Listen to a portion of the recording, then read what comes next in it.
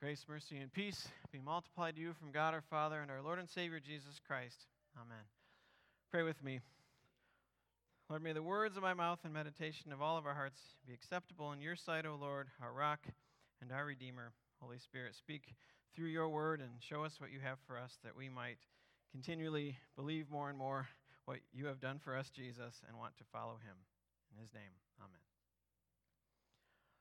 Well, I told you that it was a bit of a difficult parable, and then if you didn't think it was, then you probably got to the last line and went, oh, there is something hard about this. This is called the parable of the 10 minas, which is a unit of measurement. It's 100 days' pay, so a third or so of your annual salary. So a good amount of money. That's what a mina is.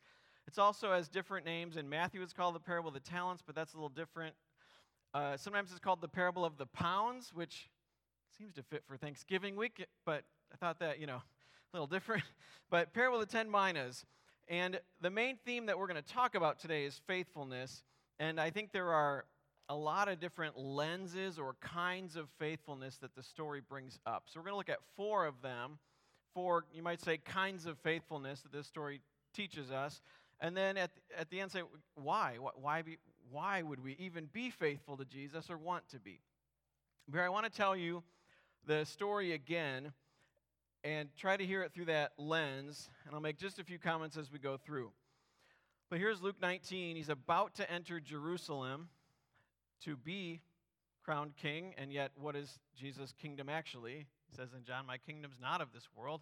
It's actually on a cross dying for you and rising from the dead for you, but that's not what everybody had in mind when they thought of going to Jerusalem to become king. But the story begins, 11, he says, as they heard these things, he proceeded to tell them a parable because he was near to Jerusalem, and they thought the kingdom of God was to appear immediately.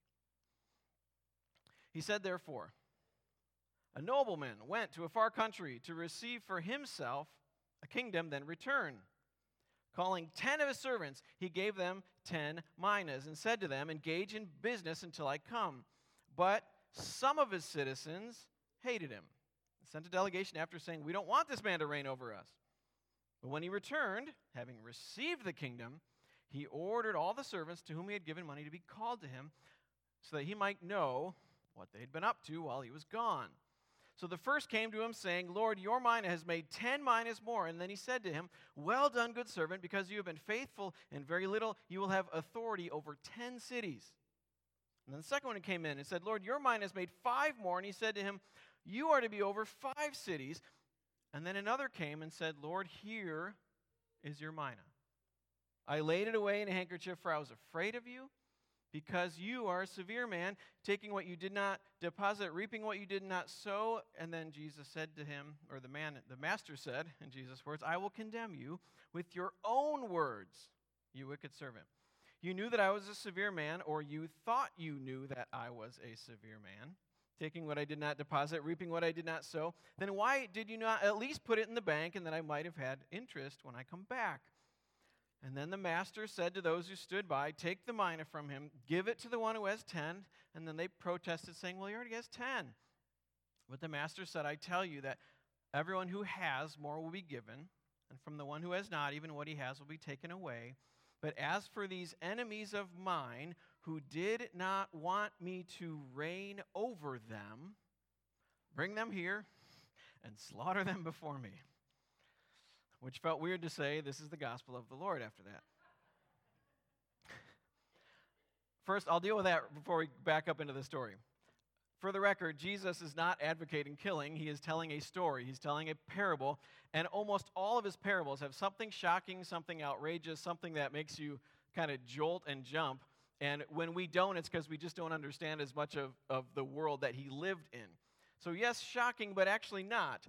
Guess what happened back then, and even today in some countries, when you back the wrong leader who wants to be ruler, leader, king, and you back the wrong horse, what happens when he comes back and finds out that he or she finds out that you backed the wrong person? Right. So this isn't a stretch. It's just weird to hear Jesus tell a story that ends like that. And why, then, is the unfaithful servant, the third guy in the story, why is he condemned? We'll get to that. First, to kind of hold a difficult parable together, I said we're going to talk about main theme of faithfulness. And I think there are 4 kinds, at least here, that we'll talk about. There are probably more you can pick out as you read it on your own more. But we're going to look at 4 kinds of faithfulness we'll see in this parable, and then ask why. Why would we disciples try to be faithful is private faithfulness. And maybe, I think maybe it's the most important. And that is, are you the same person behind closed doors as you are publicly? Do you do the things that you say you'll do? Are you privately faithful to the people around you, to your life, to your callings? Someone who quietly goes to work every day, does a good job, comes home, loves their family, cares for their neighbors, is faithful even if they don't tell anybody. Private faithfulness means to do the right thing whether or not anyone is watching. That's a good thing. And people that have really impacted me, some of them are people that when nobody's looking, you would see them spending time alone in God's Word and time alone praying for other people, studying the Scriptures, even when no one was watching. So you don't need to advertise yourself. You don't need to have a post about everything in your life that you've done good. Just be faithful and do the right things. So you see that with the servants in the parable. Some of them quietly and privately did what the master asked while he was gone. They were faithful. They were faithful in private. So faithfulness to God definitely means private faithfulness, but it's not the only thing. So there's private faithfulness, which is important, but also in this story you'll see there's public faithfulness. So it begins, verse 11, if you're following along, Jesus told a parable, and it says why. Because he was near Jerusalem, and they all thought the kingdom of God was to appear, that means Jesus was going to take charge, maybe slaughter people, and reign in Rome. And no, that's what they thought. And so he tells them this story because of that. And he says, a nobleman went to a far country to receive a kingdom. His kingdom then returned. But some of the citizens hated him and didn't want that. So they sent a delegation saying, we do not want this man to be king. But he returned, having received it, and then ordered all of those servants to whom he had given the money to come back and give an account. So everybody knows of Jesus' birth. Herod in 40 BC made this famous journey to Rome to plead his case to Caesar to be made king of Judea. And he was successful. Caesar didn't trust him, he didn't like him, but he thought he could do the job he wanted him to do over there. And so he did. Herod got the job. But then 36 years later, now this is 4 BC, Herod's son, one of his sons, Archelaus, made the same trip when Herod dies, without the other brother knowing, to get the kingdom over the other brother. So he makes the same trip, but guess what? It doesn't go so well. So Herod's son makes the trip, goes away to Rome, plead his case to be king, and he actually gets banished, and it is given to his brother. So everybody knows this story, and it doesn't always go well when you go away to Rome to try to plead your case to be king. What that means then is the people back home don't know the outcome when you're gone. They don't know what's going to happen. The people in Israel were back waiting, so it might not be smart to publicly support anyone too soon in case they lose.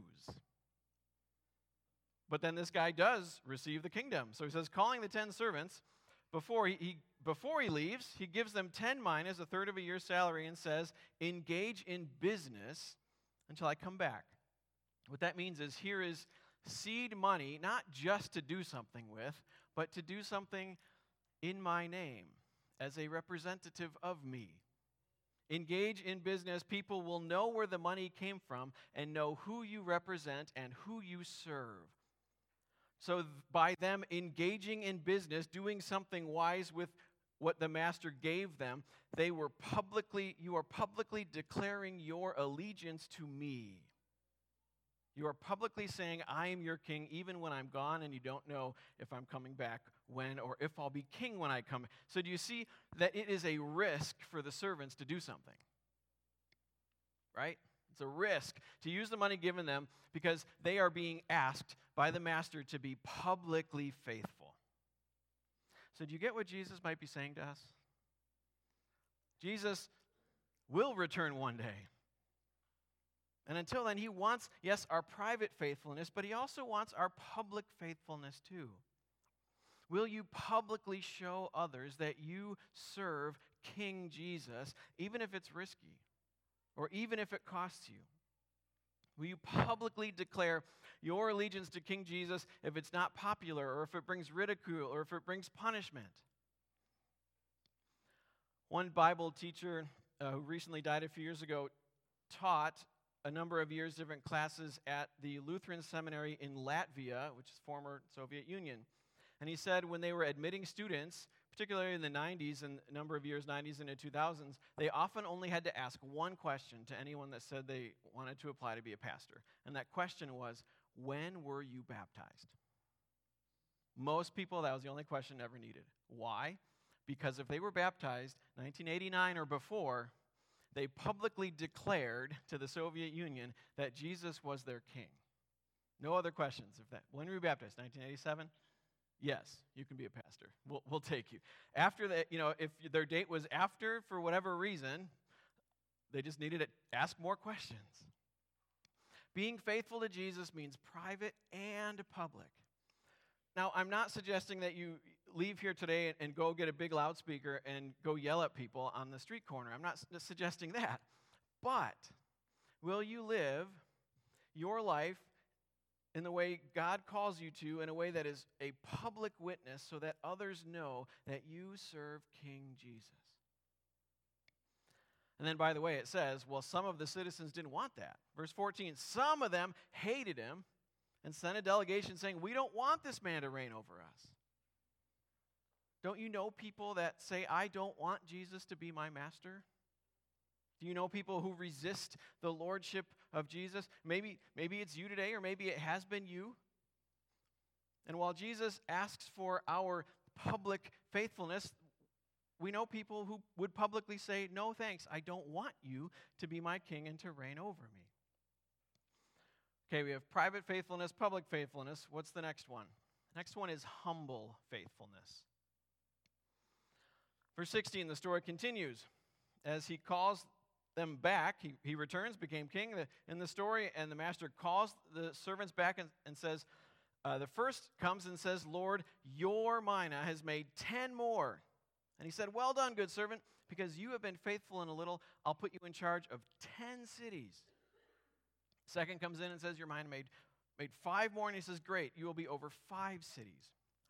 The faithful servants who privately and publicly served their master also served humbly. They didn't take credit for their own work. Told, hi, I worked my tail off and I earned all this. What are their words? What are their exact words? They say, your mina earned 10 more. Your mina earned 5 more. They knew it was never theirs. They were managing their master's stuff. God generously gives gifts to his people, to you and to me. And God gives you grace and peace through Jesus' free gift. Salvation by grace through faith, through the death and resurrection of Jesus, is God's gracious gift to you because of what Jesus has done, not because of what we have done. And that's not all. God gives us more than that. God gives you spiritual gifts to serve others and to build the church and bring glory to God. And God gifts you with skills and abilities to serve others and contribute to God's world. What you and I have in every way is a gift from God. It's not ours. So the humble, faithful servant says, Master, your mina earned 10 more. God, the gifts you gave me allowed me to help my neighbor in their time of need. Humble faithfulness. And then, by the way, you see right away what the result is of their faithfulness. What happens to those who are the servants that are faithful? The master says, well done. You have been faithful in little. Now you will have authority over more. 10 cities, 5 cities. He does not say, you've made money, here's more money. He doesn't say that. But those who are faithful were given more opportunity to be faithful. Those who were faithful were given more opportunity to serve others. And being in charge of 5 cities or 10 cities doesn't mean you're just going to make more money. It means you have more people to care for and more people to meet their public needs, because that's what it means to serve in charge of cities. Here's an example. Let's say you run a small business and have just a handful of employees, and you do your very best to treat them well, to pay them well, to be good to them, and you enjoy them working for you, and they enjoy working for you. And now, if your business flourished and grew, and you had to hire more people or have more locations where you paid people well and treated them all well, would people around look and say that's a good thing? Would they look at you and say that's a good thing that your business has grown because you're treating people well and you're being fair to customers and you're being good to your employees? Yeah, I think everybody would say, hey, that's a good thing that your business grew. Same concept. Faithfulness earns you more opportunity to be faithful and to serve others. Okay, what's the last one? We have private faithfulness, public faithfulness, humble faithfulness. Last one is accountable faithfulness. The master returns, right? The master returned in the story and became king. And then he came back to see how faithful his servants were in his absence. Verse 15, when he returned, having received, he ordered them to come and that he might know what they did while he was gone. Jesus will return. He is our King who will return, and he will gather his church from all corners of the globe. And Jesus will return to end evil, to end injustice, and to end hunger and everything bad. And he will return to begin the new heavens and the new earth for eternity. But until then, we are accountable to Jesus for how we live, how we act, how we treat people. So accountable faithfulness. We are accountable. So all of that kind of brings us to, okay, I get that, and maybe I want to do that most of the time, sometimes, but why? Why would we want to be faithful? Why be faithful to Jesus? And then where would we even get strength to do that? And quite simply, if you read through the characters in the story, the answer is this. Why would we want to be faithful, or why would we? It's not because we're trying to earn anything from the master or earn more things. It's because we know who our master is. When you have a good and kind and gracious master, you want to serve them. When you have a harsh, task-masking one, you don't want to, right? And our master's Jesus. He is our King, our risen, ascended one who will return. And our King has unconditional love for you that invites you, not by his demands for loyalty, but by scars in his hands, feet, and side that bled and died for you. Jesus is our master. He is our good shepherd who lays down his life for the sheep. Our master who loves you and rescues you, and then, only after that, asks you to follow. So do you know what our God is like? Do you know your master? That's what Jesus is asking us. All the faithfulness of all the people and unfaithfulness in the parable comes down to this question. Do you know your master? And do you know that God is just, but God is merciful? And do you know that your master loved the world, you and me, so much that he sent his only son? But yet, in the story, there's the third servant who, that's some of the most confusing stuff, but it comes down to this. He didn't know the master. He got him wrong, right? He said, here's your mina. I kept it laid hidden away in a handkerchief because I was afraid of you, because you're a severe man. You take what you did not deposit, reap what you did not sow. That's actually not true about the master, because the master turns it on him and says, I'll condemn you with your own words. You didn't know me. The guy didn't know. He misread. He got his character wrong, and so he hides the money. But guess what? In real life, that guy was the smart one, right? You don't know if the nobleman will come back as king or not king. So you would smartly, shrewdly hedge your bet. He was the smart one that buried it and said, I'll wait and see who becomes king to whether to see who I'm going to support and who I'm going to follow. He was actually the smart one, except he didn't know the master. If he knew who the master was and the character of his heart, he would have done something productive and faithful. So why is the one servant condemned and the others praised? It's not because he didn't make money, but it's because he didn't know the master, so he wasn't faithful. He got God's character wrong. I wonder if you know somebody, as I do, or people that think God is mean and angry and out to get people. And maybe that's how you see God, or maybe that's how you have seen God, as a harsh disciplinarian just waiting for you to screw up so he can get you. And maybe you know people that won't come to church or haven't come to church in years because that's who they think God is. Well, guess what? That's not our master. Do you know who your master is? The good shepherd, the great I am, God with us, God who died and rose for us. It's Jesus. You have a gracious, loving, and forgiving master who, yes, then entrusts you with things and then invites you to be faithful. And we are faithful people simply because we know our master and trust him. In Jesus' name, amen.